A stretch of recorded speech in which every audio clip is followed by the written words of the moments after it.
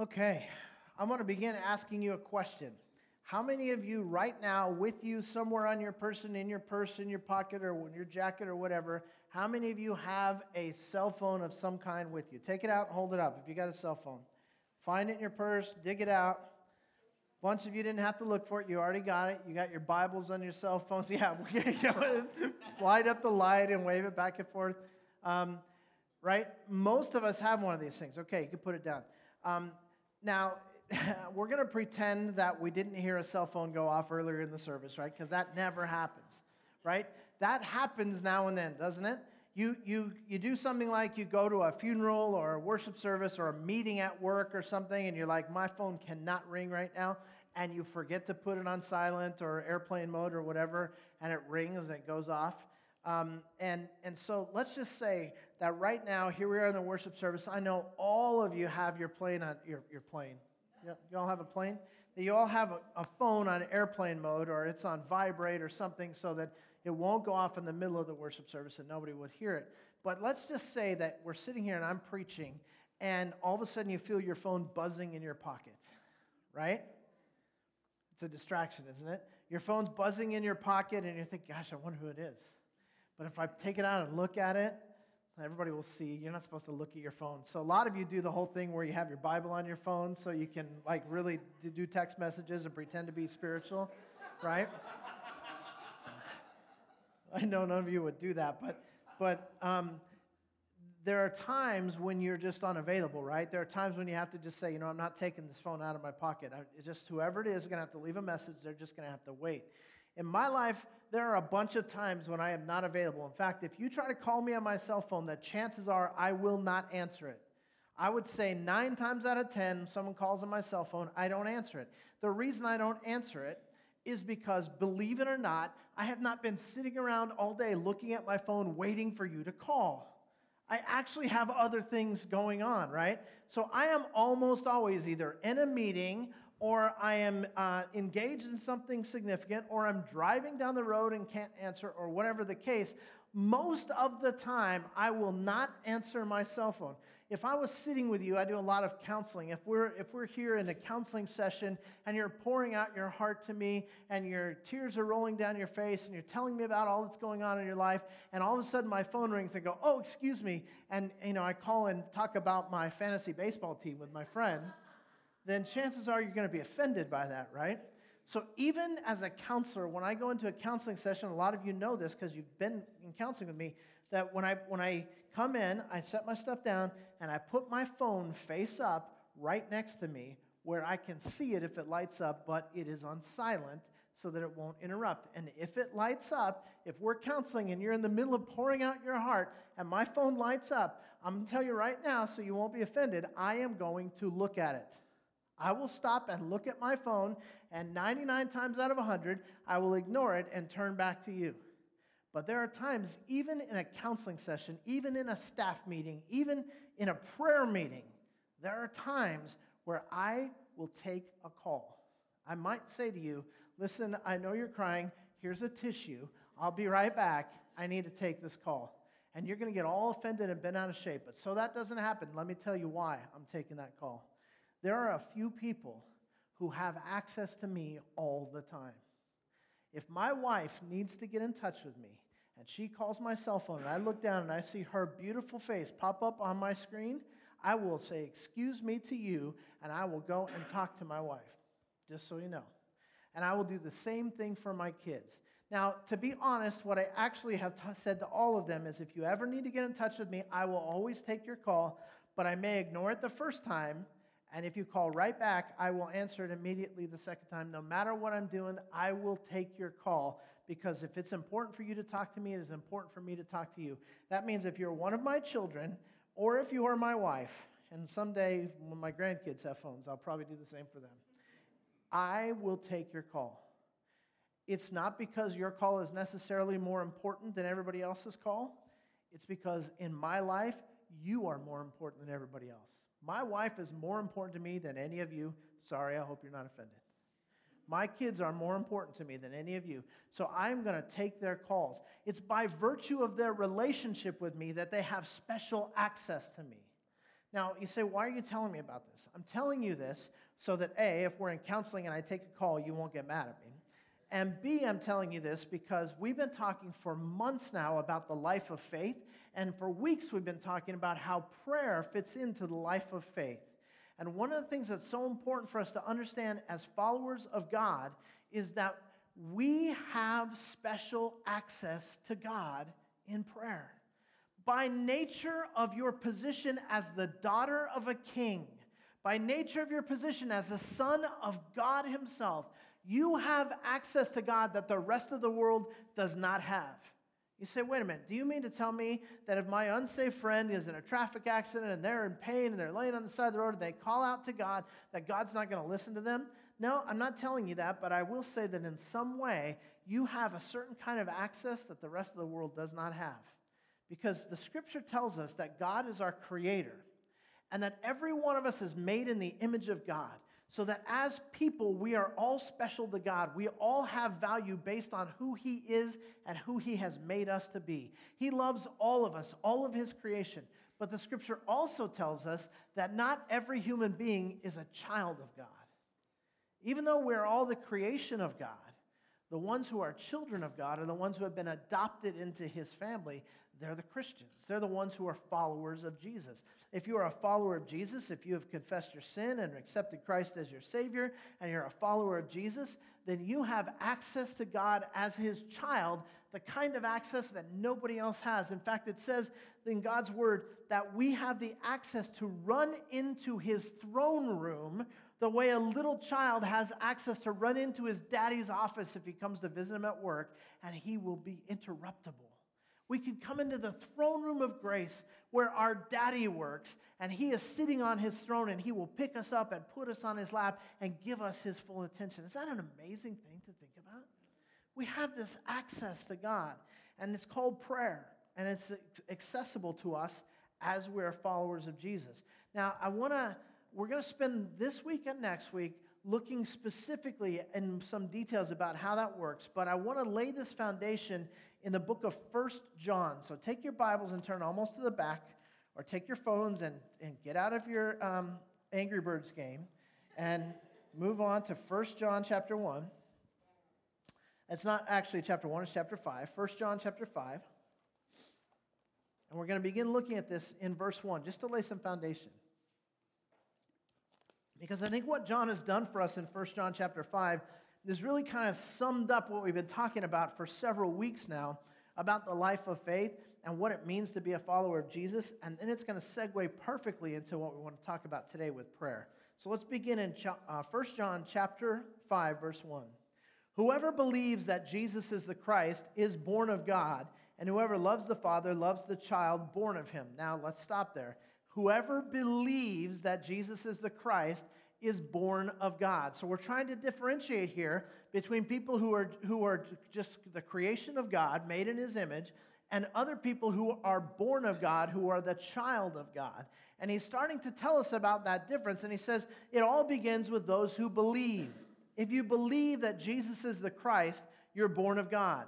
And we've been talking about this for months, so I hope you've gotten this through your head by now, that to believe in Jesus is more than just giving intellectual assent to the idea of Jesus. It's a relational concept. It means that I put all of my weight in Jesus. I put all of my trust in him, that he is the one who upholds me, and if he fails to uphold me, I will come crashing down. It has more to do with the way I live my life than just what I think intellectually. So whoever believes is born of God. Verse 2, by this we know that we love the children of God when we love God and observe his commandments. So he's further defining this picture of what it looks like to be a child of God. He's saying we will love other children of God and we will observe his commandments. Obedience and faith are like Siamese twins. You never find them separated. Obedience and faith go together. We've been talking about this a long time. Early on in this series on faith, we said that that doubt is not the opposite of faith. We said that fear is not the opposite of faith. You know what's the opposite of faith? Disobedience. that if we actually believe him in the way the Bible uses the term believe, if we actually put our trust in God, then we will actually do the things he calls us to do. We will live the way he calls us to live. He actually becomes our Lord. And there are a lot of people who are very interested in Jesus as a Savior. The idea that Jesus pays your price and you don't have to pay the price. The idea that you don't have to be punished for your sin because Jesus was already punished and you can live forever and not die and not spend eternity apart from God in hell. That's a very wonderful idea. Jesus, my Savior, I'll take it. It's very easy to get people to agree to that, to let Jesus be their Savior. But Jesus doesn't simply offer to be our Savior. He says, I want to be your Lord and Savior. And Lord and Savior are also inseparable concepts. Jesus says, I will save you. I will set you free from your sin, but you will enter into a relationship with me where I become the Lord of your life, and you'll actually live differently because you're living with me on the throne of your life instead of living with yourself on the throne, which is what you've been doing up until now. So he's defining these terms of what it is to be a child of God. Verse 3, for this is the love of God, that we keep his commandments. And his commandments are not burdensome. For whatever is born of God overcomes the world. And this is the victory that has overcome the world, our faith. Who is the one who overcomes the world? But he who believes that Jesus is the Son of God. And then it explains that some more for the next 5 or 6 verses. And I want us to skip down to verse 12, where it says, he who has the Son has the life. He who does not have the Son does not have the life. So we've been talking about faith matters. We've been talking about the life of faith. And we're defining here, God is defining for us, what is that life? What does it look like? It means that we keep his commandments. It means that we love one another. It means that because we are children of God, we have a different life within us, the life of faith. Verse 13, these things I have written to you who believe in the name of the Son of God, so that you may know that you have eternal life. This is the confidence which we have before him, that if we ask anything according to his will, he hears us. And if we know that he hears us in whatever we ask, we know that we have the requests which have been asked from him. It's an amazing process that John takes us through here. He talks about how if we actually become believers, then we really become followers of Christ. And then the love of God dwells within us. And when that is true of us, we have this access to God in prayer so that we can ask him whatever we want to ask him. And if we ask according to his will, he not only hears us, but grants what we're asking for. And so this gets us to this subject of prayer. What does it look like to come to God with all of these needs, and how are we to lay these needs out before him, and how are we to relate to God in prayer? Because as we've been saying for the last couple of weeks, for a lot of us, even as Christians who have been Christians for a long time, this area of prayer, it remains mysterious. It's just confusing, and we're really, Lord, thank you for the food. Now I lay me down to sleep. I got all that kind of stuff, but there are some people, so I hear, who talk to God for hours.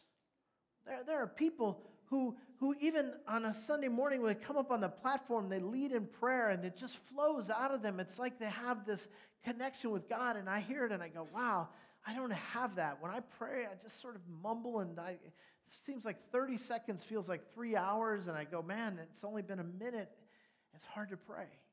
And so what we're going to be trying to do is figure out how to get our arms around this idea of prayer so that we can dispel the myths that knock us off track and get on track with what God says that prayer is all about. And we're going to do that by looking at what is probably the most famous prayer ever prayed, and is also probably the most misunderstood prayer anywhere in Scripture.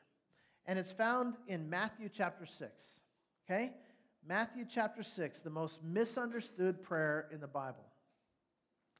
And many of you know that Matthew 5, 6, and 7 is those 3 chapters taken as one altogether are known as the Sermon on the what? Mount. The Sermon on the Mount. Jesus goes up on a hillside. There's a huge crowd, and he stands and preaches this sermon which Matthew then records on paper and gives us the notes from the sermon, and that's what we get, these 3 chapters, Matthew 5, 6, and 7. Right in the middle of the Sermon on the Mount, we have this passage beginning in verse 9 that actually has become known as the Lord's Prayer. How many of you have heard of the Lord's Prayer? Raise your hand. Okay. We're going to look at it together. We're going to actually begin it in verse 6, and we're going to go through verse 15. Matthew chapter 6. But you, when you pray, go into your inner room, close your door, and pray to your Father who's in secret, and your Father who sees what is done in secret will reward you. And when you are praying, do not use meaningless repetition as the Gentiles do, for they suppose that they will be heard for their many words. So do not be like them, for your Father knows what you need before you ask Him. Pray then in this way, verse 9. Our Father who's in heaven, hallowed be your name. Your kingdom come, your will be done on earth as it is in heaven. Give us this day our daily bread, and forgive us our debts as we also have forgiven our debtors. And do not lead us into temptation, but deliver us from evil. For yours is the kingdom and the power and the glory forever. Amen. For if you forgive others for their transgression, your heavenly Father will also forgive you. But if you do not forgive others, then your Father will not forgive your transgressions. Now, we're going to spend some time in this week and next week. We're going to be tearing this passage apart a little bit, seeing what we can learn about how we come to God. But let me begin by just asking you this. Almost everyone raised their hand when I said, how many of you have heard of the Lord's Prayer? And we're not going to test you on this. We're not going to make you do it. But it's common in churches where a lot of times everyone will pray the Lord's Prayer out loud together, right? Have you ever been in a setting where you do that? And there are a lot of churches where that's done every week. It's a part of the liturgy. It's a normal part of the worship service. Everyone says the Lord's Prayer. And if you grew up Catholic, then it would be a part of your penance to have to repeat the Lord's Prayer again and again and again. So a lot of us have it memorized. How many of you I'm not saying you wouldn't miss a single word, but if we were all going to stand up together and recite it, how many of you think you could get most of it out? Yeah, it's pretty well known. In fact, even if you're not a Christian, you probably know this prayer for the most part. It's the most famous prayer ever recorded. And the interesting thing about it, as much as we recite it, as much as we memorize it, as many times as most of us have prayed it in our lives, we need to know something. It was never given to us by God as a prayer to memorize and recite. That was never His plan. You say, well, how do you know His plan? I'll tell you how I know His plan. I'll give you two examples. The first one, just leave your finger in Matthew 6, but turn over to the book of Luke, just 2 books to the right, and go to Luke chapter 11. This prayer that we've recited so many times was not given to us as something to recite. Luke chapter 11, we're going to begin in verse 1. It happened that while Jesus was praying in a certain place, after he had finished, one of his disciples said to him, Lord, teach us to pray, just as John also taught his disciples. And he said to them, when you pray, say, Father, hallowed be your name, your kingdom come. Give us each day our daily bread, and forgive us our sins, for we ourselves also forgive everyone who is indebted to us, and lead us not into temptation. It's another version of the Lord's Prayer, isn't it? The interesting thing about this is that it's not the same occurrence. In Matthew chapter 6, when Jesus starts to recite the model prayer, what is he doing when he's reciting this prayer? He's preaching. He's right in the middle of a sermon, and he says, when you pray, pray like this. And he tells them how to pray. He doesn't even pray the prayer. He just says, pray like this. It's part of his sermon. But in Luke chapter 11, when he tells us this version of the Lord's Prayer, what is he doing there? He had gone off to pray. It says he went away to a lonely place to pray, which is what was his custom. And his disciples would always come looking for him. And whenever they would find him, early in the morning, off from everybody else, what would he be doing? Praying. And so this disciple, and it doesn't tell us his name, it doesn't even tell us if he was one of the 12, one of the inner circle. He may not have even been there in Matthew when the Sermon on the Mount was done. This disciple comes to him and says, we always see you praying, but you don't pray like the spiritual leaders we have seen.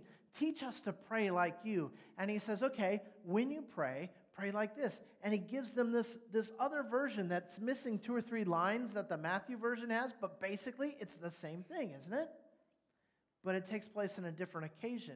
Neither case is it a prayer that he is praying and saying we should memorize and recite it. In both cases, he's giving it as a model or an example. And so rather than calling it the Lord's Prayer, we would be better off to call it the model prayer, because that's really what it is. And you say, well, is there anything wrong with reciting it? Well, there's not necessarily anything wrong with reciting it. I don't think we're sinning if we recite the Lord's Prayer. But let's go back to what we already read in Matthew chapter 6 and verse 7. Matthew 6:7. And when you are praying, do not use meaningless repetition as the Gentiles do, for they suppose that they will be heard for their many words. Don't just meaninglessly repeat prayers, he says.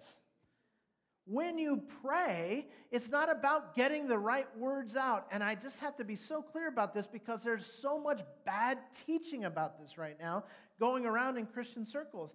There's so many people who are teaching that the key to getting what you want in prayer is to use the right words. And you have to pray with faith, and you have to pray consistently. And if you do that with the right words and the right amount of faith and the right consistency, then God is bound to give you what you asked for. And I've been trying to dispel that rumor all this time. That's not what prayer is about. It's not about memorizing the right words and using the words that have power and praying with enough faith and repeating it often enough. In fact, how many of you could admit that out of all these times of praying the Lord's Prayer, that you've been in rooms where you're standing up in a worship service or something and everybody is reciting the Lord's Prayer and you get done and say amen and you haven't really given any thought to what the words of the prayer meant? It's very common. We have to be really careful with this. So instead, what he's saying is, I want to teach you what prayer is about. I want to teach you how to approach your Father in prayer. I want to teach you sort of a model, a foundation for prayer. It's not a pattern to follow. I mean, it is a pattern to follow. It's not a prayer to recite. And so I hopefully that's really clear.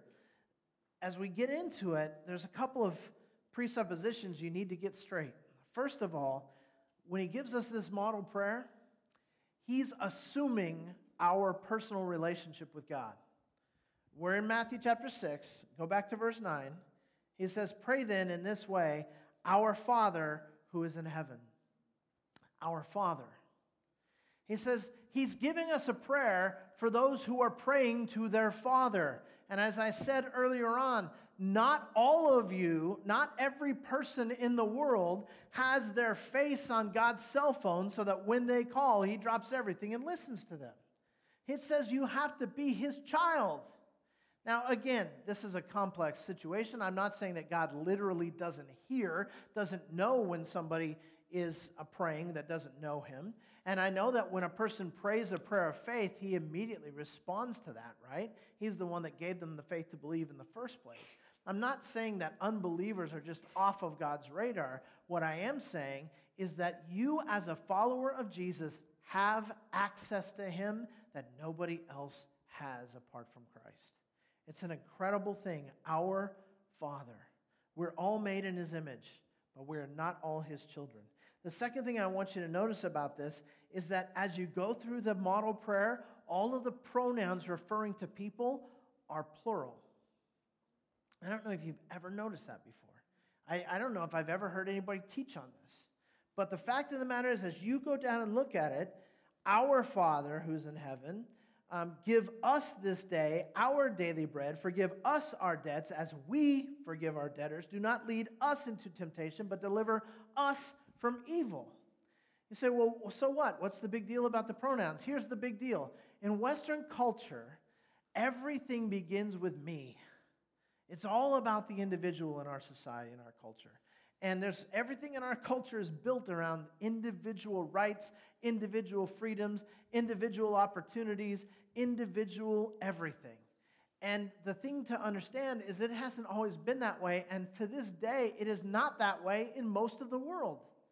If you're in the Eastern Hemisphere, people don't think of themselves as individuals first. They think of themselves as part of their group first and individuals second. And what we sometimes forget when we're reading the Bible, because we think, America is a Christian nation. I mean, Jesus, after all, came to Kansas, didn't he? Or something like that?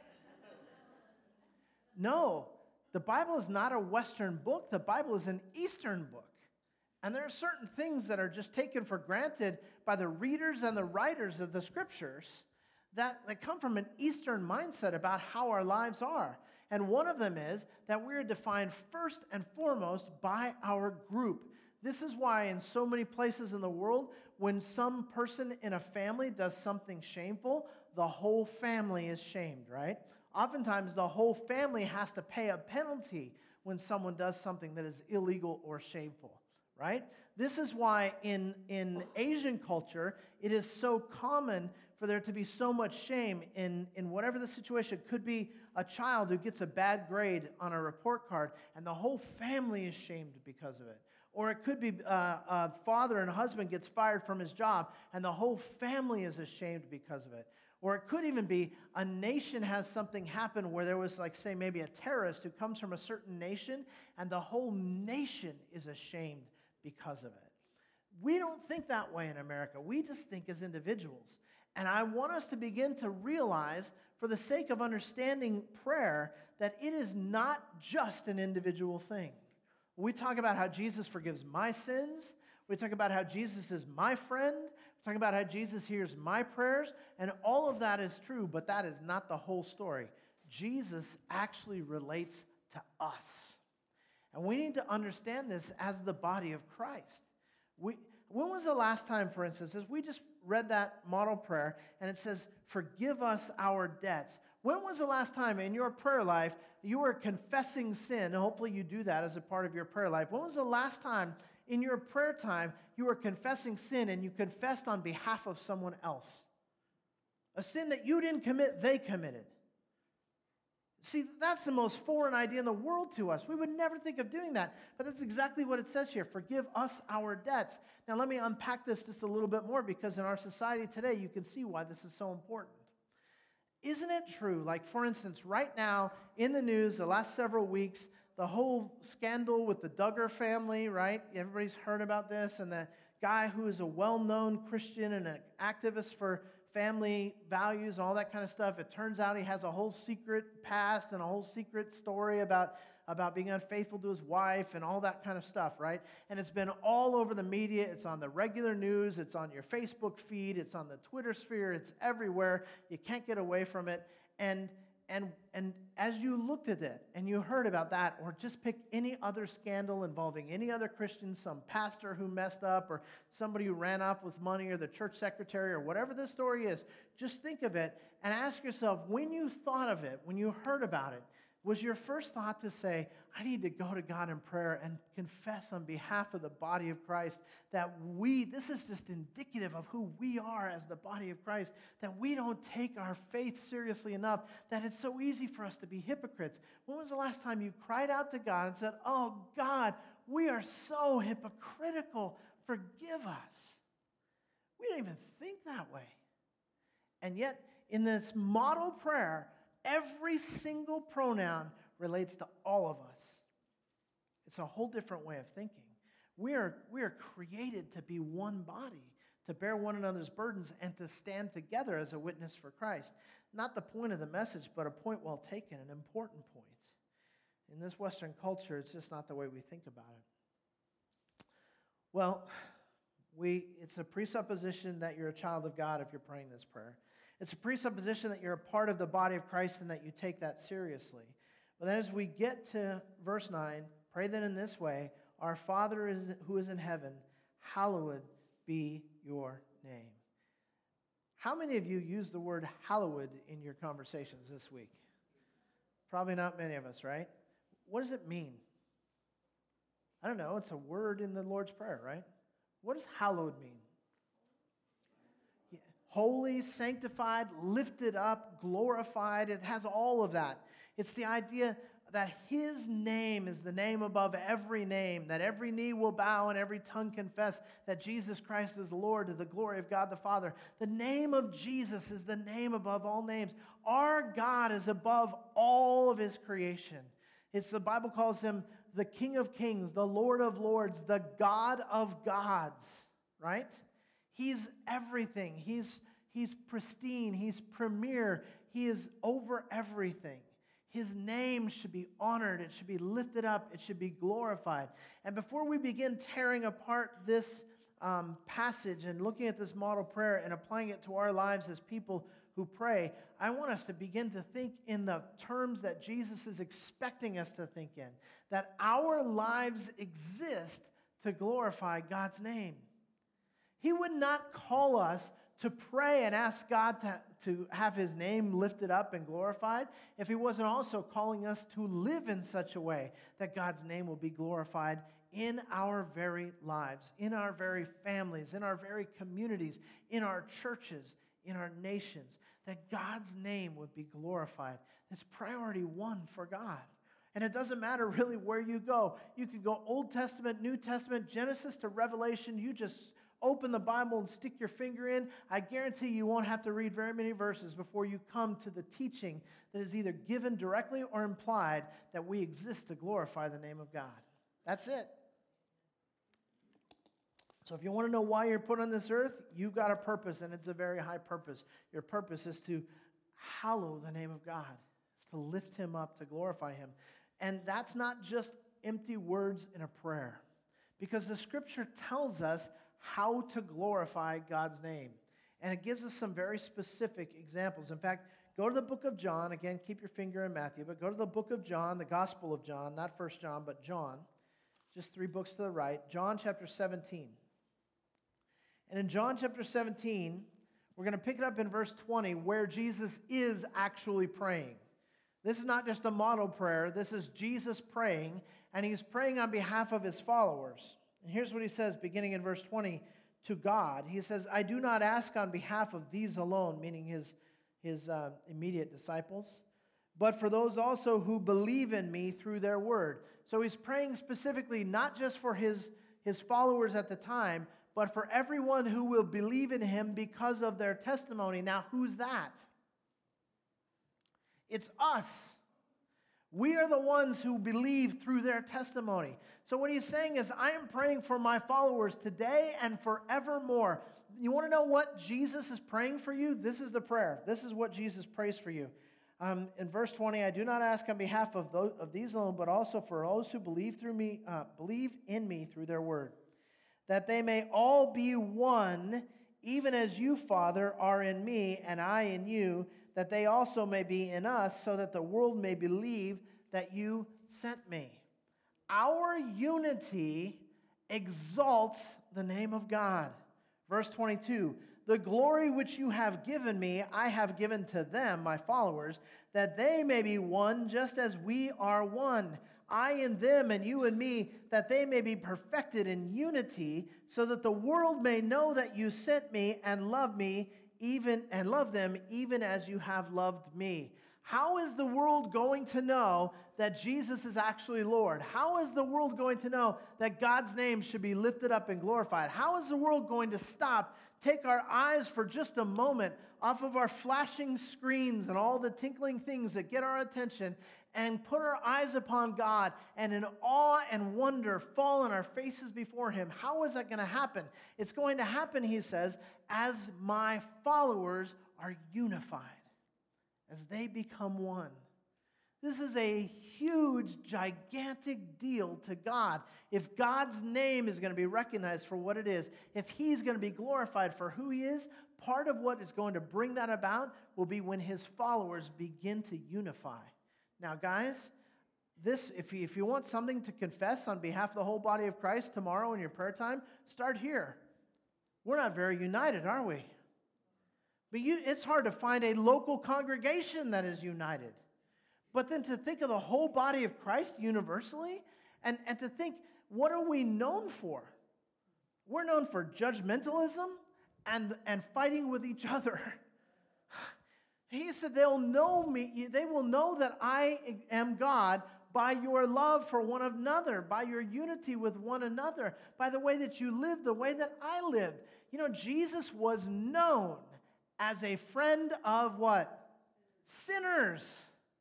And we are often known as judges of sinners and people who are friends with nobody.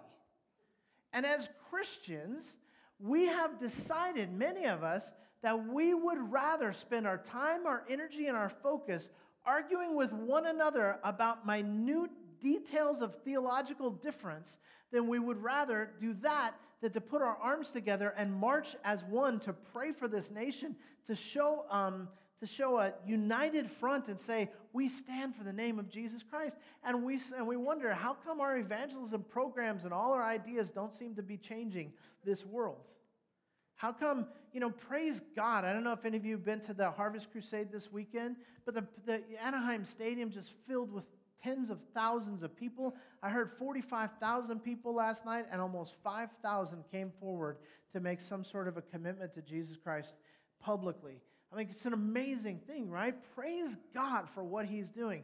But how is it that Greg Laurie is going around having his crusades, and Billy Graham and and Franklin Graham go around doing their crusades, and all of these preachers are all over, and people by the thousands are accepting Jesus, and yet our world is becoming less and less like Christ? The church is becoming less and less influential in this world. Why is that? I believe that a whole big part of it is that somehow we're way more interested in our little details of nuance than we are in actually uplifting the name of Jesus Christ. And church, Christians, whoever's hearing this voice on the internet or on your iPod or whatever, listen, we need to repent. If we are not going to be unified in Christ, what on earth can we be unified in? Jesus is the whole deal. Now, does it matter that we have theological differences? Of course it does. Are these important questions? Of course they are. Is it okay to be in a church that believes one way about speaking in tongues and there's a church down the street who believes another way? Yes, that's perfectly okay. We don't have to all pretend like we agree on everything, but we need our agreement on Christ to be so profound and so impactful that it is the one thing that shines above everything else. We don't have to argue about all these pittance things when we could be lifting up the name of Jesus. And He says the world will glorify the Father when they see us loving one another. And we need to change. So our unity is one example of how we bring glory to the name of God. Another is just our behavior, our morality, and our good deeds.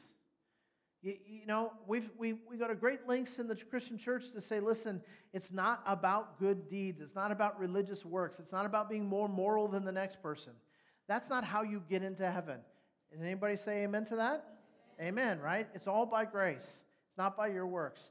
But once you are saved, your works should change.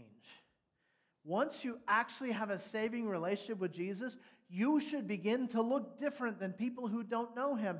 And if they're looking at you and they're saying, your gospel makes no sense to me, what they may actually be saying is, your life makes no sense to me because you preach one way and you live another way.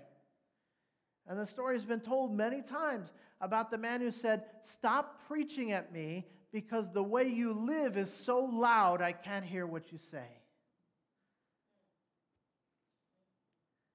Our morality and our good deeds, they matter. Go to 1 Peter chapter 2. 1 Peter chapter 2, beginning in verse 11. Behold, I urge you as aliens and strangers to abstain from fleshly lusts which wage war against the soul. Keep your behavior excellent among the Gentiles, so that in the things in which they slander you as evildoers, they may, because of your good deeds as they observe them, glorify God in the day of visitation. What is he saying? He's saying if you're a Christian, people are going to slander you. People are going to mock you. People are going to have a negative approach to you. That will be true for all of us who really hold up the name of Jesus. At some point, we will experience this, right? He says, that's fine. Let them mock you. But let's not have them mocking you because you actually are a hypocrite. If they mock you, it should be because you live for Jesus. If they mock you, it should be because, you're willing to turn the other cheek. You're willing to forgive. You're willing to give to somebody who might just take advantage of you. You're willing to just keep investing in people. And they look at you and go, what a fool. Let them mock you for that. But don't let them mock you because you say one thing and live another way. Your good deeds need to shine before you. In fact, in this very same Sermon on the Mount, just maybe 3 minutes before he said what he said about prayer, he said this, "Let your light shine before men in such a way that they may see your good works and glorify" who? Your Father in heaven. This is all about God's name being hallowed, God's name being lifted up. And let me just give you a third thing real quick. How do we lift up the name of God? We face life's difficulties with courage. Because I don't know whether anybody told you this before you became a Christian. If they didn't, I apologize. But the Christian life's not easy. When you're a Christian, it doesn't mean you never get sick. When you're a Christian, it doesn't mean that your spouse will never cheat on you. When you're a Christian, it doesn't mean you'll never have to face bankruptcy because no matter how hard you work, your business just simply failed. When you're a Christian, it doesn't mean that you'll be given all these promotions and everything will be wonderful and you'll have health, wealth, and prosperity all the time. If anybody told you that's what it was to be a Christian on their behalf and on behalf of God's church, I apologize because that is not what the Word of God teaches. The Word of God says that everyone who lives in Christ will face trials. That's what it says. The question is not whether you're going to face trials. The question is how you're going to face those trials. And I will give you an example from Scripture. It's in the Gospel of John, back to the book of John, chapter 21. And as you're turning there to John 21, let me set the scene for you. This is after the resurrection of Jesus. This is the very end of John's Gospel. And he's already told us all about Peter and how Peter swore he would never deny Christ, but then he denied him anyway. And now, here is Peter, after the resurrection, afraid to face Jesus. Look what Jesus says to Peter. John chapter 21, verse 19. Now, start in verse 18. "Truly, truly, I say to you, when you were younger, you used to gird yourself and walk wherever you wished, but when you grow old, you will stretch out your hands, and someone else will gird you and bring you to where you do not wish to go." Now, he said this, signifying by what kind of death he would glorify God. And when he had spoken this, he said to him, "Follow me." He restores Peter, he forgives him for his denials, and then he says this, "I have a great ministry for you. You're going to need to follow me. But if you follow me, they're going to lead you off, they're going to tie you up, and they're going to lead you to a place that you do not wish to go." And he's speaking about his death, which, by the way, was by crucifixion. And when Peter was crucified, he made one request. He said, "I am not worthy to be killed as my Lord. Please crucify me upside down." And they crucified him upside down, hanging upside down on a cross. That's how Peter died. And when Peter heard this, his response, if you go on reading John 21, was he looked at John, the apostle, and he said, "What about him?" Jesus goes, "You're going to die for me." And he goes, "What about him?" And Jesus goes, "What business is it of yours if I want him to live forever? You follow me." And my friends, from that day forward, as best we can tell from Scripture, Peter did exactly that. With courage, with resolve, with dignity, with faith, he followed Jesus even to the point of death on a cross. If we're going to be serious about this life of faith, we're going to have to be willing to follow Jesus with all of our hearts. And so as we wrap it up today, I just want to remind you that this is not just about giving you a way to pray. This is about talking about how do we relate to God and align our lives with the will of God. We're going to keep talking about it next week. We're going to dig some of this out of the model prayer, and hopefully our lives will be changed because of it. Amen? Let me invite you to stand up.